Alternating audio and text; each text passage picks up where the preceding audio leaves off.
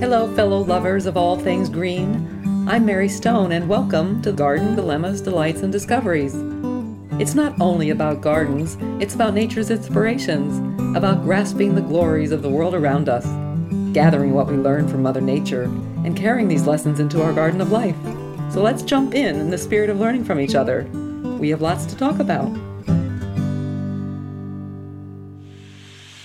Good morning, it's Mary Stone talking to you from my screen porch where there is this amazing swarm of blackbirds up in the trees that then land down on the yard and then swoop off like this orchestrated lift-off that sounds kind of like a helicopter. I reached out to my birder buddy, Dennis, who lives up the road a piece, who is super knowledgeable on birds. In fact, he does these things called big sits, where he sits on his deck for hours with some other birder companions and identifies the species that show up in a given 6 or 8 hour period. He's invited me to join him a few times, but I have to admit, I can't imagine sitting there for 6 hours identifying them. But anyway, he tells me they are common grackles that often come around these parts this time of year and other parts of the state, and I'm sure other states, to basically feed on the cornfields that are being harvested, cattle corn and such. So anyway, that's fascinating. I'm sure I feel a column coming on, something more to write about. Ellie just joined me on the porch, and we are getting ready for our morning walk. Hello, Ellie.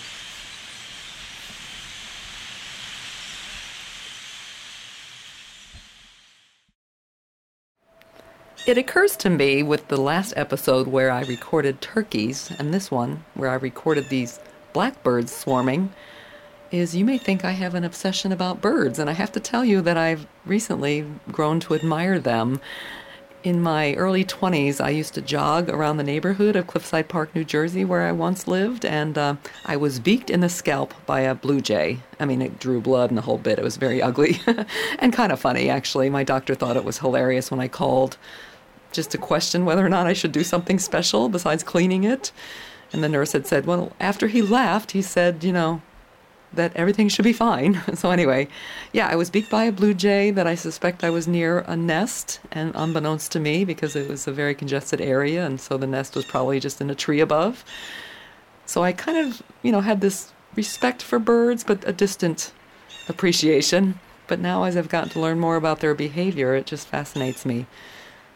So I'm back on my screen porch after a brief walk with Miss Ellie, who is having more issues going on, and that's a topic that's been hard for me to digest, but it is part of life growing older. I have to say it feels a little barren in the sense that I had to bring in the indoor plants finally, which is kind of late here that we finally had our first deep freeze. Overnight frost, I should say. It's beginning of November now, just a few days after the first, and it is more than time for us to have a frost spell. And here we go. So it's a new phase in this cycle of life and the seasons we live. But I want to reflect back on the column I wrote about chasing rainbows and leaves. Hello, fellow readers. Last week, during a road walk with Miss Ellie, I admired waves of golden leaves showing their glory. Yes, many had dropped to the ground brown before they ever had a chance to change color, but they are beautiful too, like the fields of corn that have turned tawny tan after providing their bounty. The night before, I had the privilege of attending a performance of Chasing Rainbows, The Road to Oz at Paper Mill Theater in Millburn, New Jersey. In an early scene, when the actress playing Judy is with her dad, she opens a box of ruby-colored shoes and joyfully slips them on her feet. "How do they feel?" her dad asked. "Not as good as they look." Life can be like that, his fatherly words of wisdom. The scene flashes back to tell the story of the rise of Judy Garland to her famous leading role in The Wizard of Oz. On the website, gardendilemmas.com, there's a picture of my feet, my actual feet, in sneakers, rather cute sneakers, I must say, at Newark Airport, and there was a mysterious rainbow that appeared on the tile floor, which I grabbed a picture of. You must check it out. It wasn't with my big girl camera, though. It was with the good old iPhone, which is a convenience, isn't it, to always have a camera with us? Anyway, back to my column. Judy Garland's real name was Frances Ethel Gum, who began her career in vaudeville in a three-sister act. She was an underdog, not the classic beauty sought after at the time. As a teen, she was encouraged to take diet pills and other things to lessen her weight, suppress her appetite, and keep up her energy. So began Garland's history of drug use, which makes me very sad to think even in this society today there's this illusion of the need to be thin. I hope it's changing. I think it is. Don't you agree? I'm grateful for that. Of course, the iconic song from The Wizard of Oz played a significant part in the musical. I did some research to find out about Over the Rainbow because I hadn't known the history of the song, and I was fascinated to learn what I wrote about. It was written in 1939 during the beginning of the oppression of Jews in Europe. Yip Harburg wrote the lyrics. His real name was Isidor Hochberg, the son of Russian Jewish immigrants. Harold Arlen composed the music. His real name was Hyman Arluk, also Jewish, whose parents immigrated from Lithuania. Learning the history and the heritage of the songwriters brings to new light their song of hope after just an awful storm. Another bit of wisdom sharing the dialogue of Chasing Rainbows was the reflection that as beautiful as rainbows are, they fade away, but so does the rain. The musical ended with a powerful scene when Garland took off the frilly gingham red checkered dress and blonde wig, declaring that they had contradicted the meaning of the song. From now on, she's going to act the role and the spirit of who she is. The audience exploded in applause over her bravery and commitment to living her true self. Then came the grand finale of Over the Rainbow, which was sung with astonishing finesse by Ruby Rackus, who played Judy Garland. She really was amazing. I couldn't believe the quality of her voice. And I actually sing on the side. I should mention this. I sing every week for the Home for Hospice for patients here at the Karen Ann Quinlan Home for Hospice. And one of the songs I sing to patients is Over the Rainbow. It's one of the most requested. Thinking about the lessons inspired a reflection of our spotty fall color due to our September drought. After a wet growing season, which left most of us in anticipation of a spectacular fall. Recall last year's heavy rains and end-of-season summer heat wave that also lessened the glorious hues. And the year before that, how the growing season provided a perfect platform for foliar disease and a drab fall start. But there was a grand finale thanks to the maples that seemed to turn brilliant red and orange right before our eyes. Ideal conditions for fall color are moist growing seasons, not soggy like we had, followed by a dry fall, not drought like we had in September, with sunny warm days and cool nights. But life and weather are not perfect. It's a matter of seeing the beauty within and beyond the clouds and over the rainbows. Garden Dilemmas, AskMaryStone.com. Thanks for listening.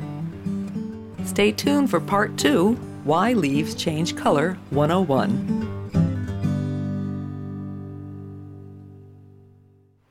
So in the last episode, when we talked about leaf confetti, nutritious vitamin-packed leaf confetti, I made mention of that we had spoken before about why leaves change color, and it occurred to me that was in our written column, and I have yet to chat about that on our podcast, and a few of you asked about it, so I'm going to reflect back on a column written 5 years ago. So the reference to weather trends, of course, relates to the time of the column, which does not pertain to this season. Hello, fellow readers. I'll bet Bridget of Forks Township is not the only one who wants to know what influences the glorious colors of fall. We all know it has to do with cooler temperatures and shorter days, but why do some trees turn red while others stay orange and yellow? So here's the scoop. During the growing season, leaves produce chlorophyll, which uses the sun's energy to combine carbon dioxide and water to make food for the tree. This process is called photosynthesis. We all learned about that in school now, didn't we? While there are multiple forms of chlorophyll, most reflect green light, hence why most leaves are green. As the growing season ends, shortened daylight and cooler air signal the tree to hunker down for winter. The tree cuts off the leaves linked to water and minerals, and they begin to die as chlorophyll production ends. Then the sunlight breaks down the chlorophyll in the leaves, which uncovers the carotenoid pigments, yellow, orange, or red, previously masked by the green. By the way, the foliage of some tree species turns brown and never show bright colors. The remaining chlorophyll produces an abundance of sugar which is not used up by the tree. Red pigments called anthocyanin are created through this excess sugar and intense light. These pigments primarily serve as a sunscreen to protect the leaves from too much high-intensity light. That's why leaves in direct sun may turn red, while those on the shady side of the same tree may be yellow.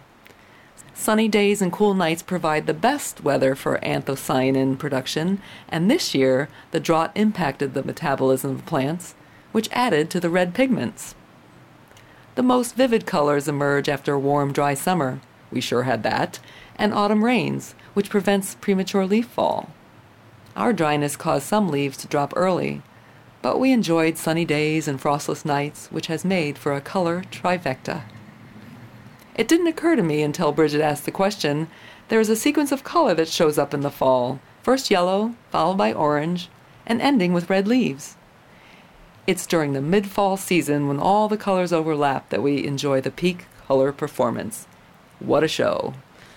Garden Dilemmas? AskMaryStone.com. It was interesting to reread that column written so long ago because I didn't really think about the sequence of color and its routine of yellow followed by orange, then into red, and how this year it was different. It was definitely the brown dropping early before change, as we talked about. But more than that, we sort of ended with yellow. It is true, though, the maples, and the Japanese maples especially, became a brilliant, brilliant red, which really was glorious. And in fact, I met with a client of mine not long ago, actually last week, and we were reflecting on the oddity of this fall, which again, there was beauty in. And we were talking about the anticipation of the coming winter. And she was saying that because the deer have grown in their, winter coat, and it's the color of a mule, she said, a very dark gray, it is unusual. I didn't notice until she pointed it out. Now that I look at the deer in my woods, I see them as very, very dark gray, which indicates a harsh winter ahead. And also the burning bush, she was saying, was more brilliant red than usual, as were the Japanese maples, which apparently is another signal for a harsh winter ahead. I always have fun with that topic. In fact, maybe we'll include that as one of our podcast features. What are the old wives' tales, or what is the other word for that? Folklore. What is the folklore of certain things that we count on and have some fun with? Anyway, that's a fun column too, but thanks for joining me on my screen porch. This is Mary Stone from GardenDilemmas.com. Have a great day. You can follow Garden Dilemmas on Facebook or online at GardenDilemmas.com and on Instagram at #MaryElaineStone. Garden Dilemmas, Delights, and Discoveries is produced by Alex Bartling. Thanks for coming by. I look forward to chatting again from my screen porch. And always remember to embrace the unexpected in this garden of life. Have a great day.